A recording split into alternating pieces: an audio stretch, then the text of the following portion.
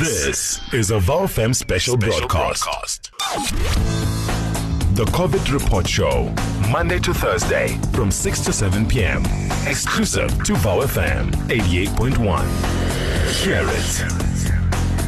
You're still tuned to the COVID Report. Thank you very much for staying with us. Now, if you've ever wondered, just out of curiosity, or whether or not you actually have an investment into how the pandemic has affected the landscape on the sports fields, you'll definitely enjoy the conversation we are about to have. Amidst the growing reports of league cancellations all across the globe, from America to Europe, and the noise of cancellation versus postponement building and bubbling here in South Africa as far as SA football is concerned. Joining us on the COVID Report is Eyewitness News sports journalist Michael Pedro, who is going to help us give and shine some insight on to this matter. Michael, good evening and welcome to the COVID Report.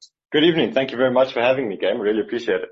Now, in your opinion, and based on what has surfaced, what information we've been privy to from the various sporting organizations here in South Africa and across the world, to what extent has the pandemic derailed plans for sports leagues to either finish or continue their seasons? Yeah, I think pretty similar to the rest of the world.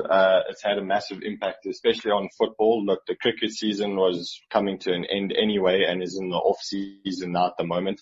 So they're not too affected by it. Rugby and football have definitely been hit the hardest. Rugby, in terms of Super Rugby, it was only, I think, less than 15 games into the season. So it's still very early in the Super Rugby campaign.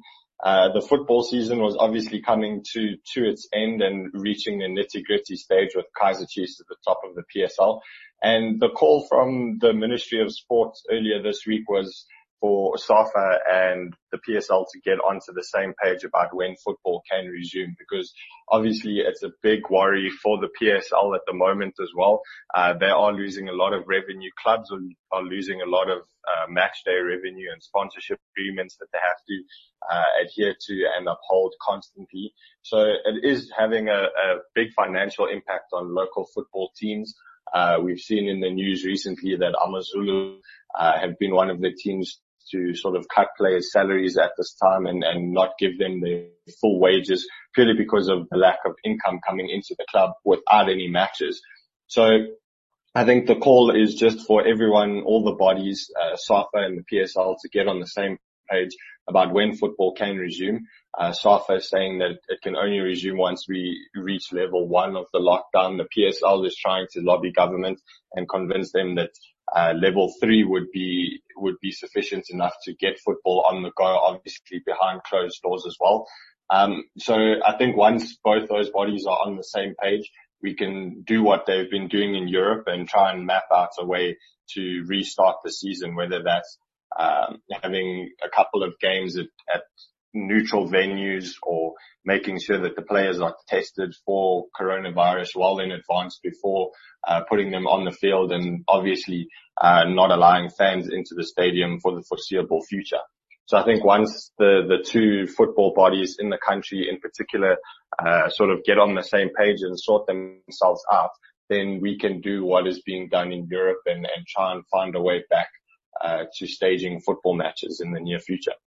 Such a scary thought to think a year without football. But for other sports, I know you slightly touched on rugby and cricket. Would they apply the same thing maybe as Europe in returning and maybe returning with some precautions? Even maybe I go as far as to thinking the F1, which doesn't exist in an entire country but is a series in a bunch of different countries. Are there any speculations on how they'd come back or if they are coming back this year? Yeah, well, just to touch on the rugby elements, there has been talk, particularly coming out of Australia, that they would reduce Super Rugby to sort of just domestic competitions. So only having clubs within Australia play against each other, clubs within New Zealand playing against each other. That would obviously impact the South African franchises heavily because of all the money that comes in from bringing New Zealand teams to South Africa and the revenue that generates.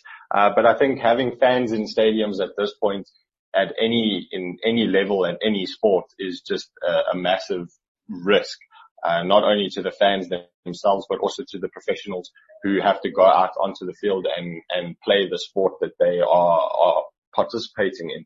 So I think there's a lot of moves in a lot of different sporting codes to try and bring that particular code back, purely because, I mean, as you say, imagining a year without any football is just unthinkable. And fans of rugby and F1 and tennis will obviously feel the same way. So I think across the globe, you are seeing different sporting codes trying to make provisions as best they can in order to try and bring their particular codes back, not only from an entertainment point of view, but also from a revenue point of view. And a lot of players, especially if we look at tennis, it's only really the top 100 players or top 50 players who could theoretically survive without playing matches for a sustained period, purely off of sponsorship deals, endorsements, those kind of things. But once you go lower down the rankings, a lot of those players are dependent on the match fees that they get for pitching up to tournaments and playing in matches and getting prize money from various tournaments. So it's also a very tricky area to navigate in terms of finances, not just for the federations themselves, but also for the individual players within the respective sporting codes. My next question now rests on as far as the fans, on a fan level is concerned. I think, having studied this particular stream of conversation and this particular train of thought on social media, I think the majority of the noise of cancellation versus postponement versus finding ways to continue with our sports has been more so a fan conversation than any other level above that. So when it comes to the fans possibly needing to get more insight on the inner workings of the sports they support, to get a clearer understanding on why sports can't continue at the moment and why it would be difficult to just simply implement the continuation of sports. Is this matter of cancellation and cancelling league seasons altogether and cancelling sporting campaigns altogether versus trying to find ways to continue these seasons and sporting campaigns or postponing them? Is this a matter that's simply cut and dry, or do fans need to be made aware of the complexities that exist?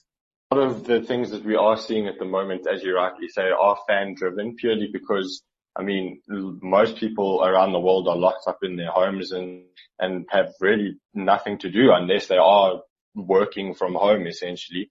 But the entertainment value of sport will always be there, whether you're allowing fans into the stadium or not. I mean, people can still watch games from the comfort of their own home. It just gives people something to look forward to. Obviously, there's massive sports following all over the world, and especially in South Africa. So I think fans need to be cognizant of the fact that it isn't cut and dry. And as much as we say, okay, play behind closed doors, if you look at, say, an average football team in South Africa, call it maybe without the players, or if you include the 11 on the field, obviously there has to be 2 teams playing at the same time. That's already 22 people.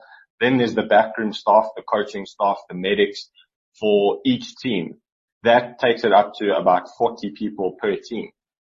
And 2 teams competing, that takes it close to 100, just over 80 people. Then you have all the camera crew that would have to be set up in the stadium to obviously stream the game and put it on TV. So that could easily be another 20 or 30 people. And that already exceeds the 100-person mark that was introduced at the beginning of all of the restrictions in South Africa. So as much as you say, yes, play behind closed doors, it's okay.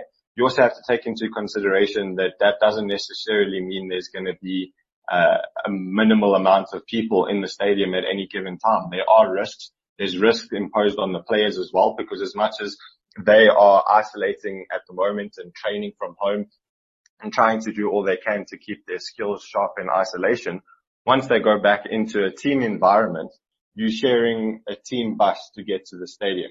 You're sharing a change room. You're sharing hotel rooms. So avoiding contact in those match situations, I say in air quotes, I mean, is just impossible. So I think it's a bit of both, where obviously all the federations are trying to get sport back for their own benefit and for the players' benefit.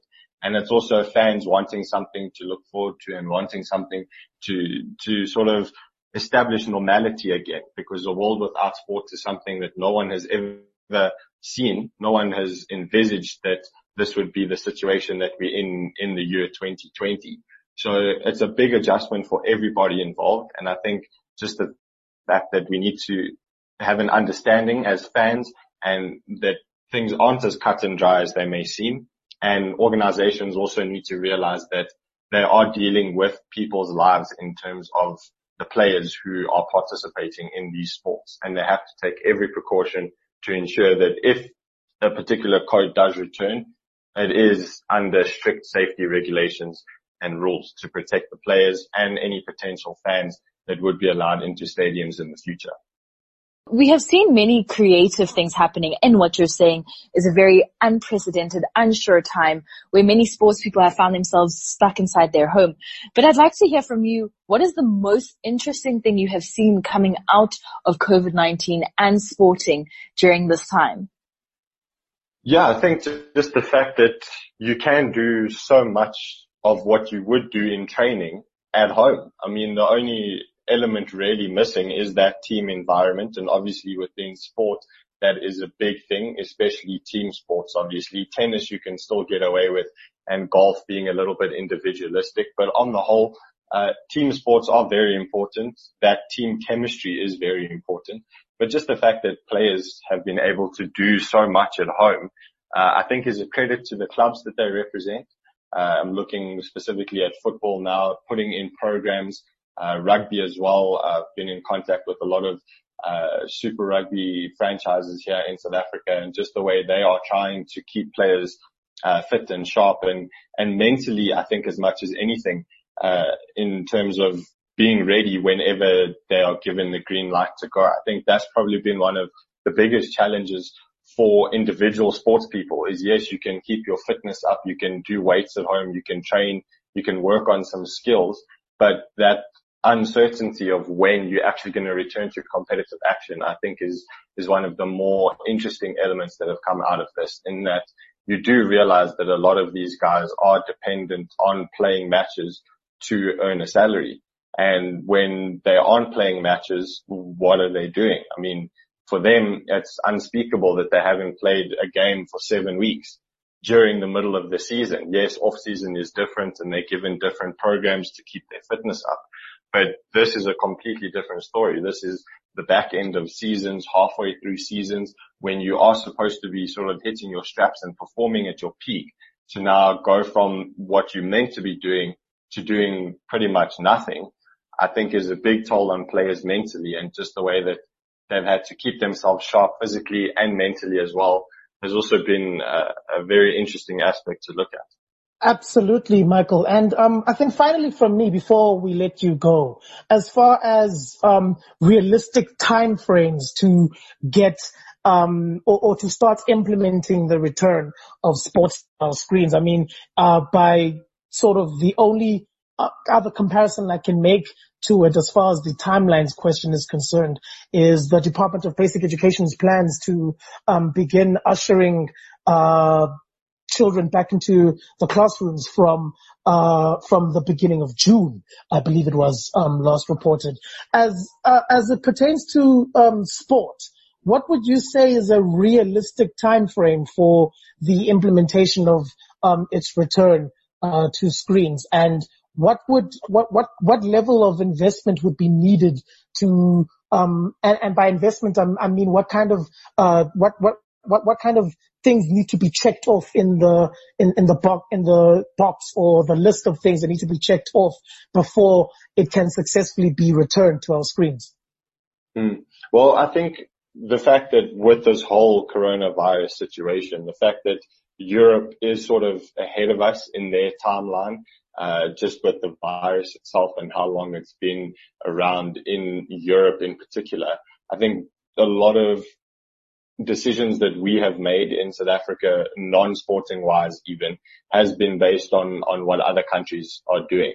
Obviously ours is at a bit of an earlier stage, and And that's helped us to sort of slow the curve a little bit. But I think the worry is that if you do start releasing restrictions, that people misunderstand the level of lockdown that we're on and think that a level 4 is the complete opposite of a level 5 and just act as normal.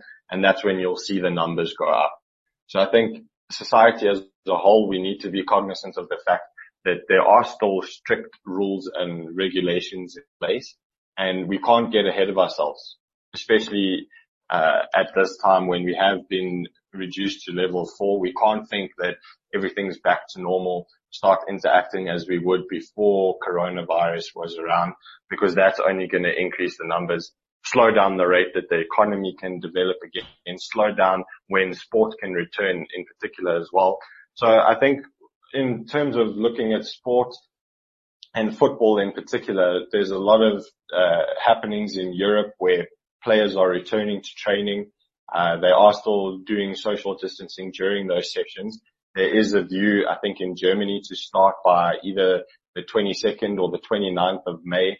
And I think South African football will look at that and almost use that as a test run for more or less the timeline when we can come back for the different sports. See how it goes in Germany, see how it goes in Italy, look at the numbers after games or in the vicinity around games, and then make a judgment call on when we can come back with our football season or our rugby season. So I think we are in a beneficial situation in that respect, where we can look to other leagues and other countries and what they're doing and try and implement the same thing here. But it is very dangerous to assume that we can start playing football by the end of the month, I think, because there's a lot of things that go into the planning, into the safety, into the health regulations that would have to be put in place in the stadiums for the players, for the staff. And that is something that takes time and takes time to get right, especially when you are dealing with the health and safety of individuals. Truly some uncertain times we're living and unprecedented times. Pedro did say that we don't even know when sports is coming back, and we've never imagined a life without sports. And that was Michael Pedro, a sports reporter at EWN, speaking on the state of sports in South Africa and around the world in the midst of the pandemic, reminding us that truly no aspect of our life has been left unaltered by Corona. Thank you so much, Michael, for joining us. Thank you very much for having me. Really appreciate it. And that was Michael Pedro on the impact the coronavirus has had on the sporting world, reminding us that no aspect of life has been left untouched by the coronavirus. And before that, we went and continued the fight that has existed long before coronavirus about gender-based violence. And we were joined by Nozipho Mapena and Given Sigawuke, speaking about what steps are being taken during the virus to ensure the cases are still being heard and justice is still being served. Game, I think this was a jam-packed, informative, and quite an engaging show today. Absolutely. It was conversation heavy. It was insightful conversation heavy. And I think that is a reflection of what you come to expect when you tune in to the COVID report. And again, thank you very much for joining Siphosihle and I. And we appreciate everyone that's been downloading the podcasts. Please keep doing so. If you haven't done so already, www.bowfm.co.za is how you can check them out and download them for yourself and your listening pleasure. Another edition of the COVID report in the can. One more time, thank you so much for joining us. From Siphosihle and myself, it is goodbye until next time.